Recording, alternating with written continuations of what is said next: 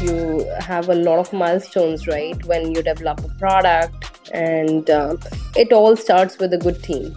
And they have to understand how startups work, because startups are not like any other company.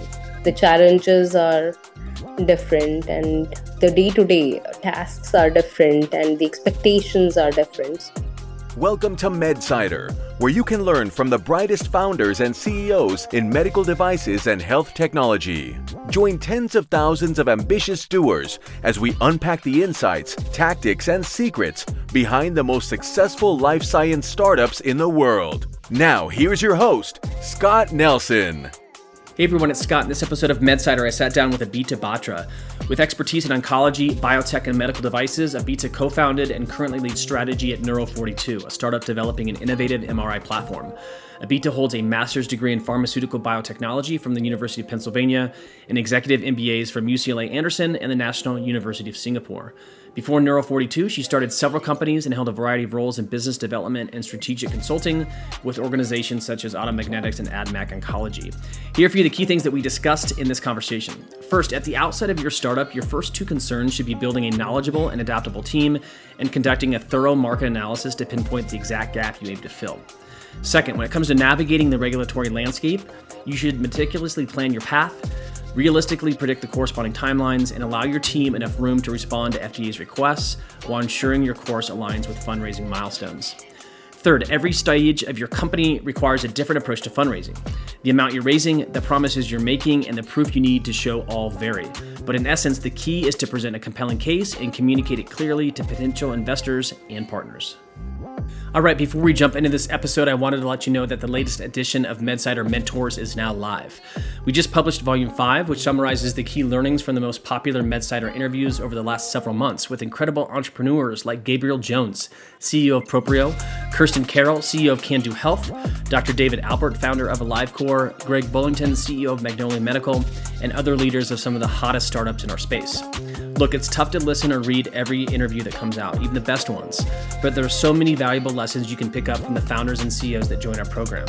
So that's why we decided to create MedSider Mentors. It's the easiest way for you to learn from the world's best medical device and health technology entrepreneurs in one central place.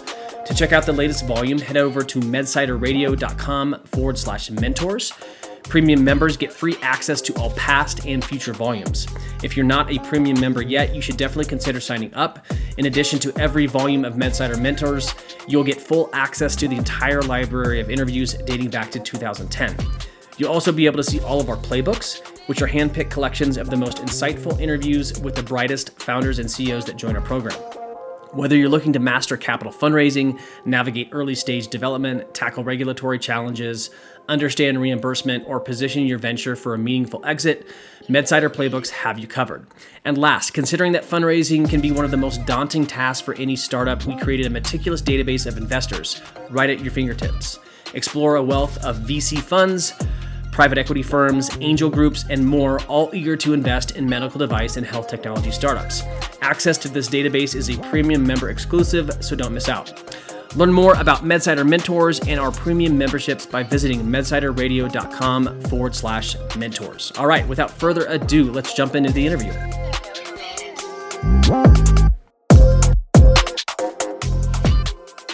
All right, Abhita, welcome to MedSider Radio. Appreciate you coming on the program. Thank you, Scott. I'm really honored to be here. I appreciate you guys talking about healthcare and new companies, and excited to be a part of it. Yeah, definitely enjoy conversations like these that are highly focused on kind of fast-moving startups like Neuro42. So with that said, I recorded a very condensed version of your bio kind of at the outset of this episode.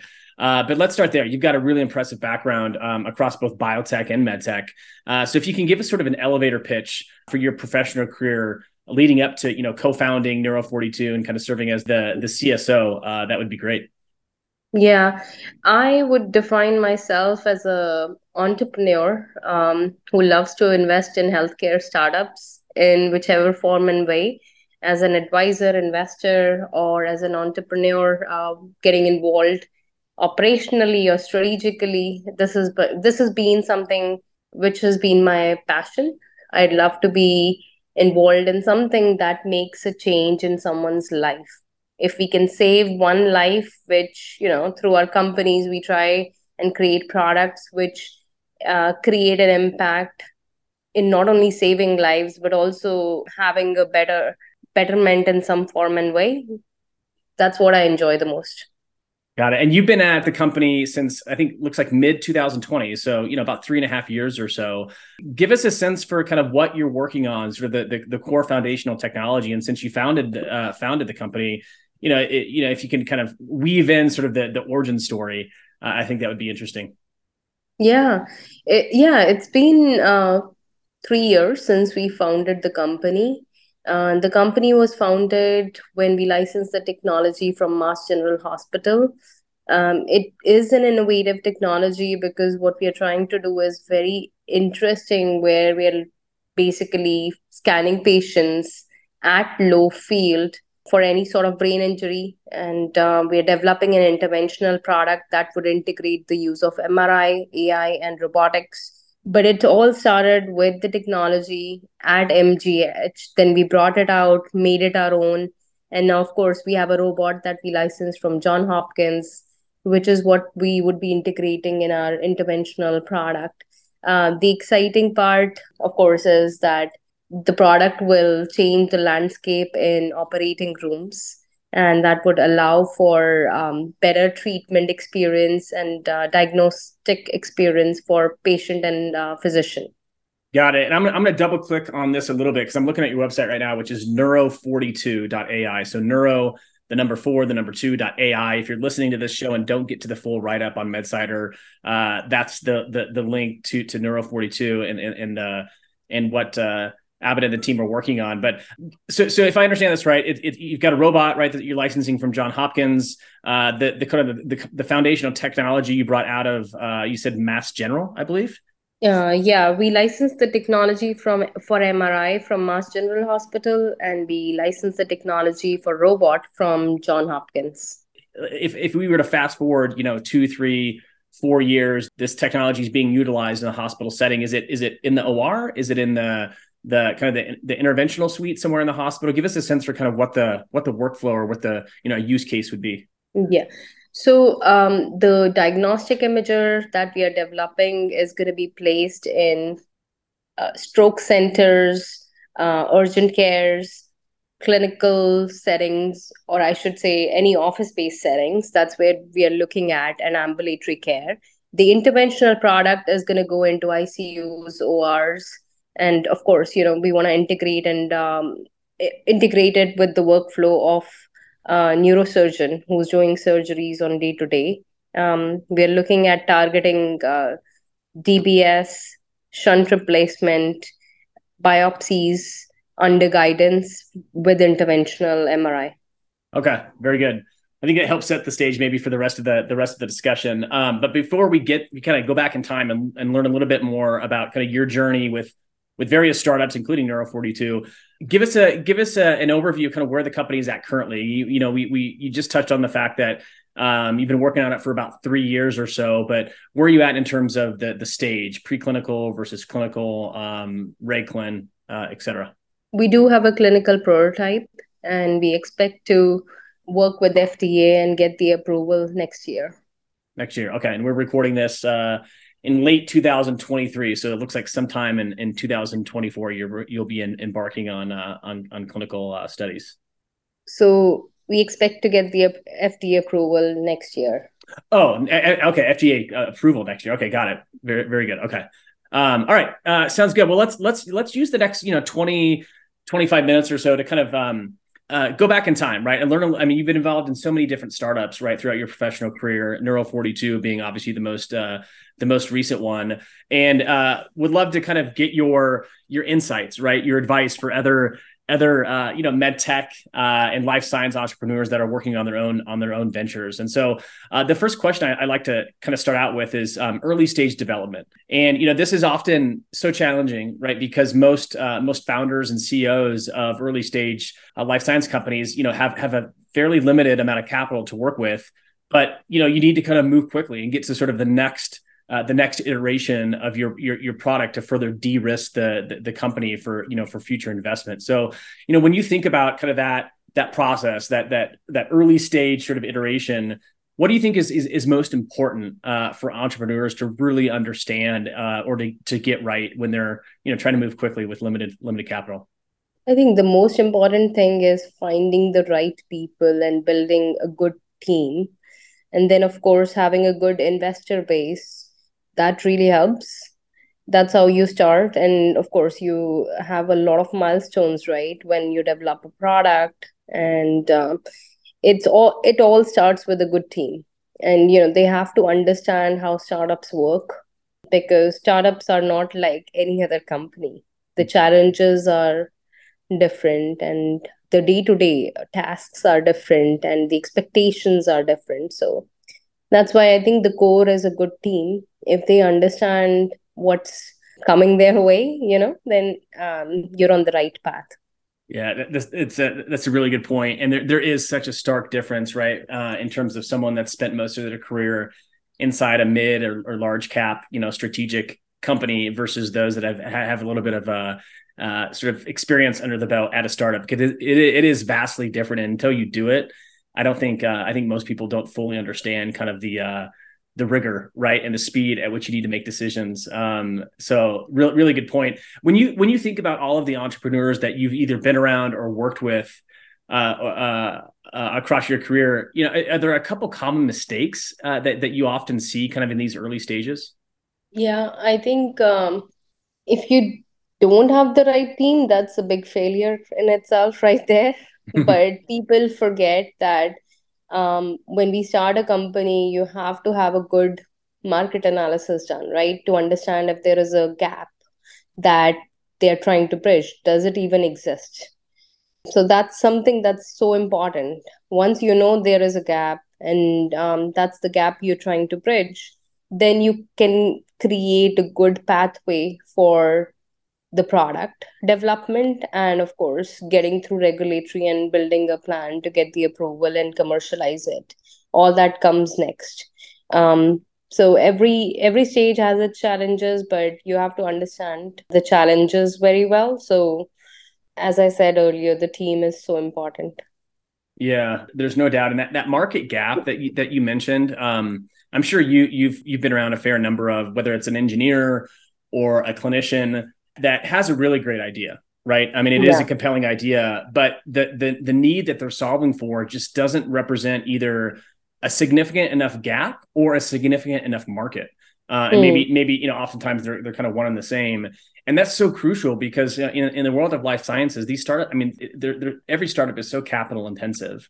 And in order to convince investors to not only invest in maybe the current stage, but also future rounds of fundraising, the valuation needs to be there, right? So they Mhm. can get a return on their money. And that's a really big thing that I think a lot of folks that haven't been around startups just don't quite understand, is that you may have a really cool idea and it may be even needed, right? But if the market just isn't big enough, it's going to be a long slug, and it may not be a venture type of company. Yeah, that's true. Yeah. Because So if there is no ROI, and people don't see how they're gonna make money, after all, it's a business. it is, yeah. And maybe the take home lesson here, for those listening that are in this early stage or thinking about making the leap to a startup, just understanding that kind of that core kind of fundamental idea that your investors that they have a business model, right? And they need to return capital to their LPs, and so just thinking about those stages and what it takes to get through each and sort of every stage is really crucial. And again, the market needs to be big enough. So let's transition a little bit, Abhita, to kind of the topic of kind of regulatory and clinical. And you just mentioned Neuro42 is kind of gearing up for FDA approval next year. And this topic can be, really daunting, really challenging, I think, for any life science entrepreneur, because it's fairly subjective. Even if there's guidelines in place, it can be fairly nuanced and subjective, and it's just a big lift across the board, right? It's such a big endeavor to kind of navigate the regulatory landscape and ensure that you're running clinical studies that kind of ladder up to that pathway. So when you think about this topic in general, are there any lessons that you've really picked up on over the years from other startups that you've incorporated into Neuro42 over the past couple of years? Yeah, I think so. This is not the first time we are doing this, right? We have taken a lot of products through approval processes and commercialized quite a few products. So, knowing that we've done it before, we've dealt with the FDA, I think that does bring some sort of comfort. But then again, as I said, the regulatory landscape is evolving, and with every product, there are some new things that come your way. But having that experience does help. And we do have a team who has a bandwidth of experience along with me on getting through the regulatory process. So that does make it a lot, I would say, easier, and it's valuable. It's quite a value add to the team. Got it. And I guess maybe I'll ask a similar question as I did with respect to kind of early stage development. When you work with other startup entrepreneurs, kind of regardless of kind of where they're at with their current venture, do you see some common mistakes that come up when they're mapping out or putting together their clinical and regulatory roadmaps?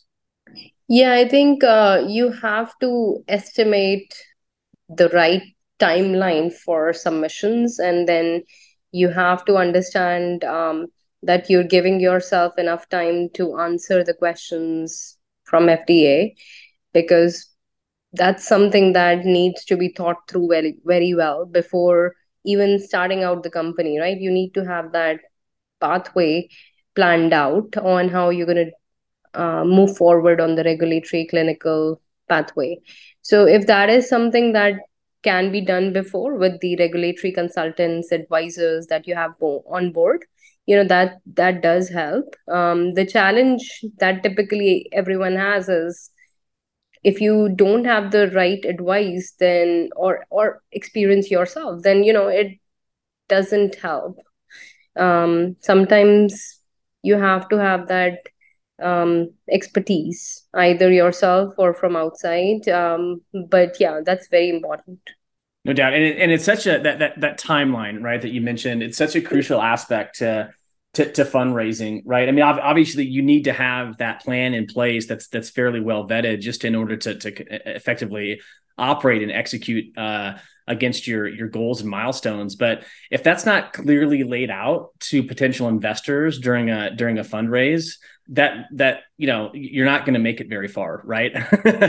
That's such a key aspect. That's one thing in a startup, right? I mean, once you put the milestones in, you would want to achieve those milestones. Mm-hmm. And when you have a regulatory pathway, those are a big part of your milestones. Yep. So, No doubt. And in order to, if you're raising capital, if you're raising, say, $10 million in capital for rounding purposes, you need to effectively articulate, right, how you're going to allocate, those funds. absolutely. And so much of it needs to point to, that reg and clinical kind of pathway and roadmap that you developed. It needs to be vetted, right? To your point about working, bringing alongside some sophisticated, counsel to help make sure that plan is, has a fair amount of meat on the bone, right? There's some substance to it. So with that said, I want to talk to you a little bit about sort of the impressive roster of institutions or organizations that you've worked with over the years, and even more specifically to Neuro42. You mentioned previously that you spun out the kind of the underlying technology out of Mass General. You're licensing the robot from what was it? Was it Saint? What'd you say? St. John's? St. Thomas? I can't remember exactly. What institution are you licensing the robot from? Johns Hopkins. Oh, Johns Hopkins. I'm sorry. And so, I think most entrepreneurs that are listening to this would be like, those names sound really impressive. I'm familiar with all of those organizations. I would have no idea how to effectively partner or collaborate. It seems like a very matrix sort of environment. Where do I even start? Right. So if you in your kind of your years of experience working with larger organizations, establishing these types of partnerships, spitting out technology, et cetera, what, are there a couple things that you would sort of, a couple pieces of advice, that you would offer up to other founders and CEOs that are trying to navigate these waters? Yeah, I mean, hey there, it's Scott, and thanks for listening in so far. The rest of this conversation is only available via our private podcast for MedSider Premium members.